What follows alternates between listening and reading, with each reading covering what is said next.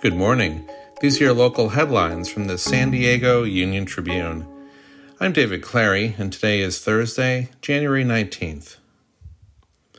Miles of shoreline along San Diego Bay were posted with warning signs after 500,000 gallons of sewage spilled following a sensor malfunction at a wastewater pumping station. Sewage flowed out of manholes into streets and storm drains in downtown San Diego and the Midway District.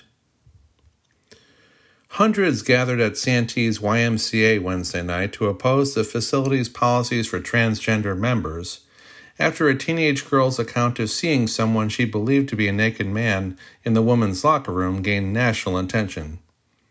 Dozens of counter-protesters gathered at the opposite end of a field, and a few scuffles broke out among a small group in the middle.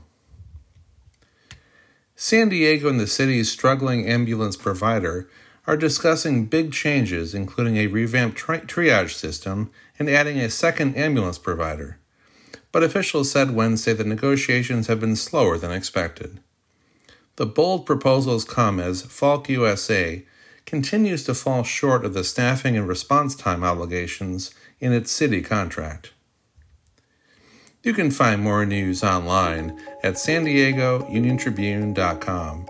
And for more on the biggest stories of the day, listen to our podcast, The San Diego News Fix. Thanks for listening.